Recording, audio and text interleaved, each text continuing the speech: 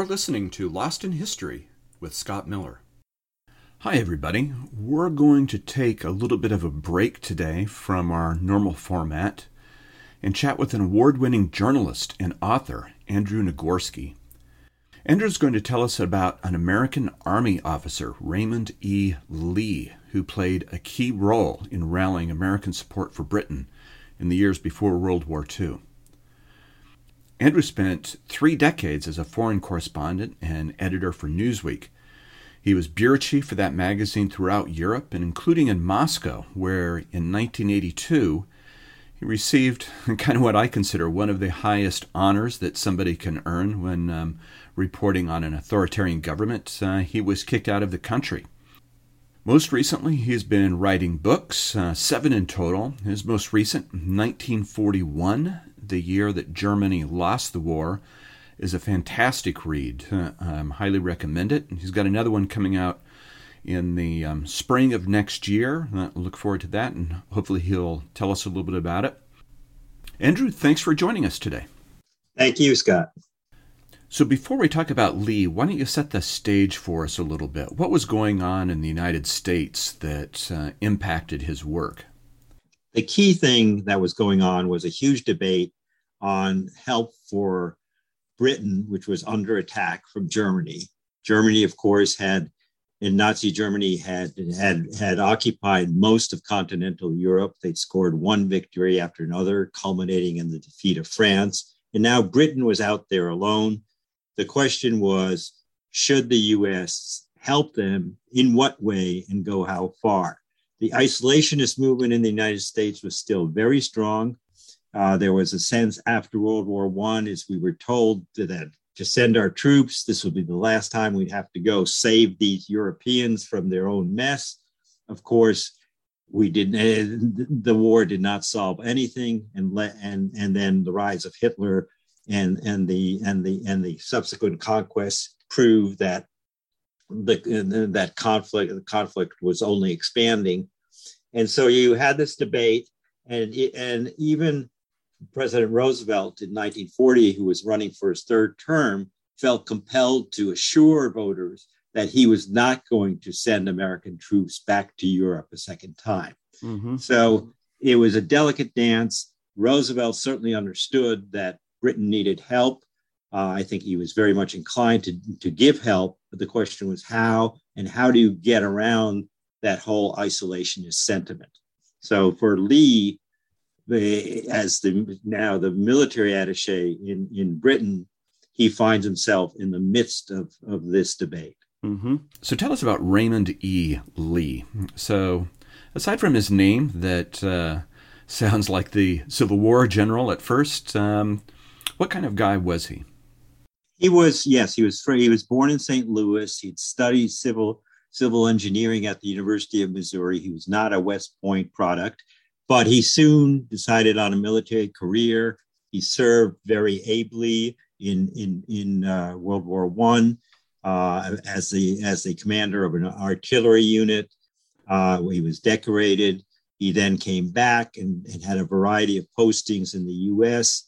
And then even in the Philippines. And in 1935, he's sent to Britain as a military attaché. He's a lieutenant colonel at that point.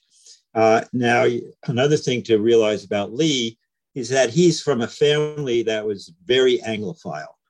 All their ancestors were from Britain, and they were very proud of that. So he had a natural affinity for Britain. He was well-read. He liked to wear Savile Row suits. He immediately blended into a good society, as they say, in London. And he was very sympathetic to the British. And when the bombing of Britain began, the Blitz, he was someone who wanted to show his support for Britain at every turn and to find ways to make sure that the U.S. became a staunch ally. Mm-hmm. And so when he landed in the embassy in London, the ambassador at that time was Joe Kennedy, who wasn't the greatest Anglophile in the world, I think it's safe to say. That's putting it mildly, yes. So how did they get along? Was it kind of the old English-Irish rivalry? Kennedy, of course, being of Irish descent, or was there something else going on? Oh, before we go any further, I should add that Joe Kennedy was the father of future President JFK. But that's a different story. Yes, he was definitely. Well, first of all, when Lee came to the embassy in 1935, Joe Kennedy was not yet the ambassador, but okay. He in 1939 when Germany invades Poland, the war breaks out. He's sent back to the States to train U.S. troops on the supposition that they may have to get involved in this war, and then he's sent back to Britain as things are looking very bad for Britain as France is falling. Kennedy is ambassador at that point, and Kennedy, as you say, he's a very emphatic Irish descent, has no great love of the English, although he liked the court of St. James, all the trappings of power and royalty, but he had two main ideas in his mind that were completely contrary to Lee's. One is that, look, Britain is never going to win a war with Hitler. Hitler's armies are so strong. They should just cut a deal with Hitler as if that were possible and sort of surrender. And therefore, the U.S. should not even consider helping Britain in any significant way. Mm-hmm. Now, you would have thought immediately that Lee and him would be at dagger's end, but Lee was very smart and diplomatic, and in their personal dealings, they did okay. But Lee was very clear in his diary, in his letters, that he found Kennedy to be very crude, ill-informed, and basically wrong. Uh-huh. And it's interesting that Roosevelt, who had sent Kennedy, of course, to London, also did not trust him for those same reasons. And he began sending emissaries to London, people like Bill Donovan, who next founded the OSS, the forerunner of the CIA, on missions to evaluate what was happening in Britain, to get another view rather than Kennedy's view. And Lee would team up with people like that to give them a totally different outlook on the situation. Mm-hmm. So yeah. The two were delivering very different messages. Mm-hmm. So why did Lee see things more positively, and how did he try to influence attitudes in the U.S.? Well, in terms of Lee, I in many ways think Lee was like Churchill. We always think of Churchill as someone who believed in victory all the way, who always had that, we'll fight them on the beaches, we'll fight them in the streets rhetoric. Mm-hmm. Well, Churchill did that, but he did that very consciously, knowing that if he showed any doubt on that score about the ability of Britain to survive and to prevail, then it would be a lost cause. And Churchill did have his private moments of doubts. Lee was the same way. He felt it was essential that Britain, as the only holdout in Europe against the Nazi tide, had to survive. And that it was in the long run interest of the United States, because he was convinced if Britain fell, the U.S. would be the next target for Hitler. Mm-hmm. So he was not always a super optimist in private. And there are many, many notes in it. I point them out in my book where he had his doubts, and he felt that without ultimately the U.S. getting involved in the war, they could lose it. But in public and in his dealings with other Americans, especially American correspondents, he kept sending the message: don't be a little defeatist about this. Don't keep telling your readers that London is devastated by the bombing, because people are holding out and they will prevail. So he saw his mission as one of buttressing the image of Britain in the United States, so the United States did not give up on Britain, and also buttressing those in the administration who are trying to help Britain. Mm-hmm. So it was kind of partly a public relations war. There's that great anecdote that you have about inviting the journalists in. He's got a bunch of dictionaries on his desk. Yes. Yeah. Yeah. It was after, I think, something like 57 nights of straight German bombings during the Blitz. And Lee was really worried by these news accounts by American correspondents in London, which made it sound like the place was basically flattened. And he calls the journalists in, a lot of the famous correspondents, and he's got the stack of dictionaries. He said, "You guys keep saying this place is devastated. Here's the definition of devastated." He reads off devastated. He said, "Look out the window. And I'm a soldier. I walk these streets, and this is not a devastated city." And that is very effective. And he did walk the streets, by the way. He walked the streets during the bombings, and after he once famously said something to his wife in a letter. He said, "This is a time when you have to wear life like a loose garment. You can't afford to be afraid." Mm-hmm.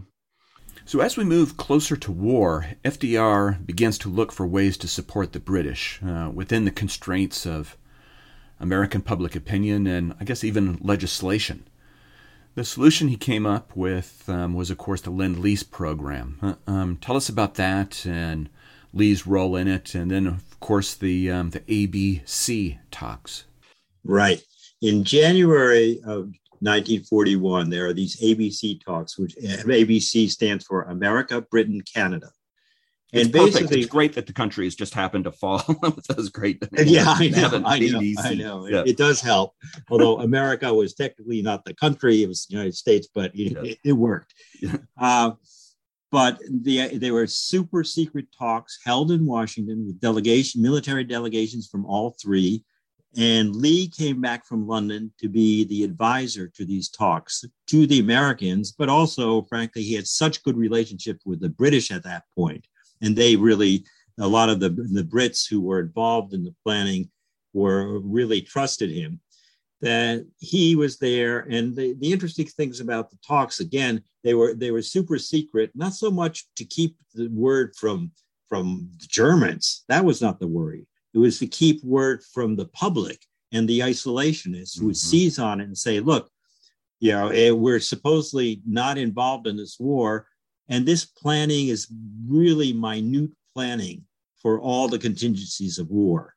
And it helped the U.S. become really ready to throw itself in fully once once it was involved in the war, but also the whole buildup of the war where then the Lend-Lease program kicks in. And the basic idea of Lend-Lease was Churchill had told Roosevelt, look, it's great. We can buy some equipment from you, but we're running out of money. We want to still get this equipment. What do we do? And Roosevelt says, we'll do this. We'll say we're leasing it to you. And he used this famous, in a fireside chat, he used the famous analogy. He said, if your neighbor's house is burning and he runs to you and says, give me your garden hose so I can try to drench it with water, you don't haggle about the price of the garden hose. You give him the hose and you worry about the garden hose later. So do you think that Lend-Lease really made much of a difference in the end? Of course, a lot of British shipping was being sunk. Was it really a material difference, or was it more sort of psychological and political? It was both. I mean, it took a while for the pipeline to really get going.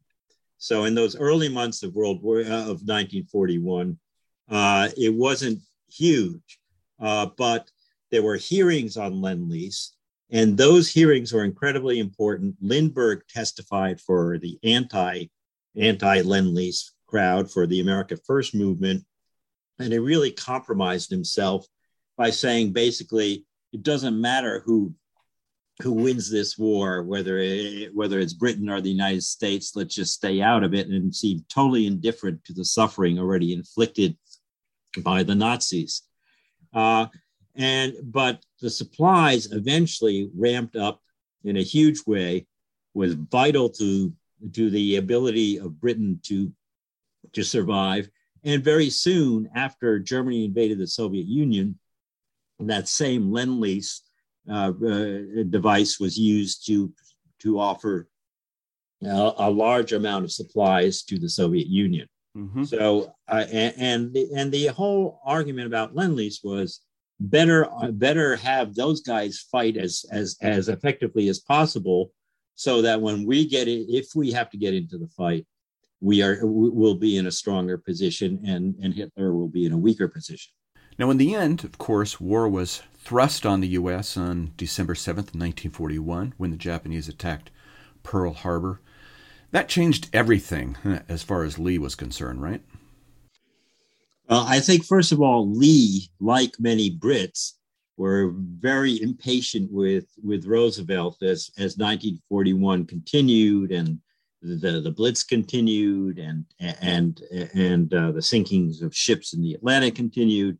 But Roosevelt really did not want to be the one to declare war first. So in a way, the Japanese got the U.S. off the hook by Pearl Harbor. I mean, it was a brutal way to do it, of course. And then, but more importantly, 4 days later, the U.S. has declared war on Japan after Pearl Harbor, but it had not declared war on Germany. And on December 11th, Hitler declares war on the United States. Yep. And that means that even isolationists like Lindbergh can no longer claim that there's any reason why the U.S. can stay out of this war. And so, of course, everybody stood solidly behind the Roosevelt administration and the war effort.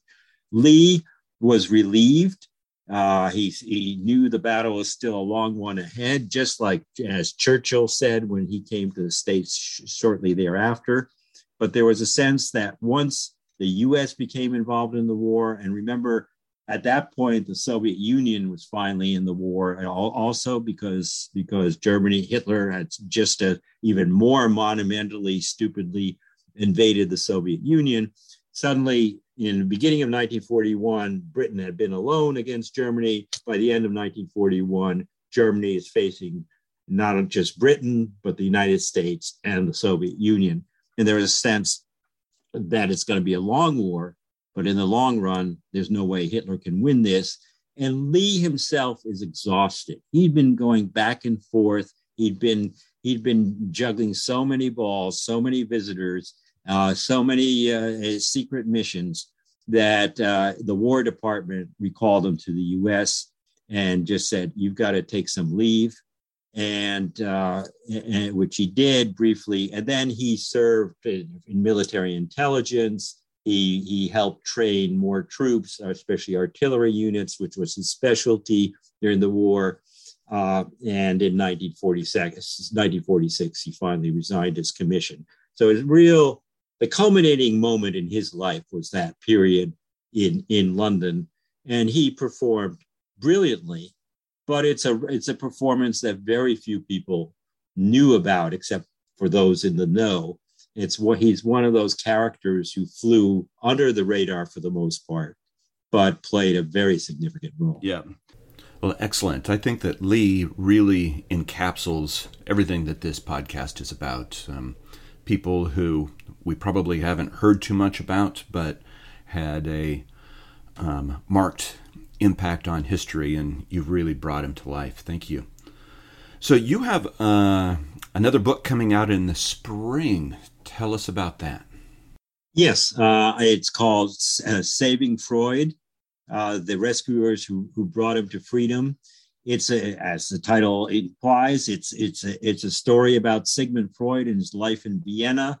And Freud is one of these figures everyone believes they know who he was and what he stood for, but there's so many aspects of his personality, his work, that are not well known. And one of them is the group of people around him, people who were his patients and then his colleagues, who convinced him finally to get out of Vienna after the Anschluss, after the Nazi conquest of Austria and the incorporation of Austria into the Third Reich, something that he did not want. He never wanted to leave Vienna, and he had to be almost pried out of there by this group of friends I describe in great detail, and then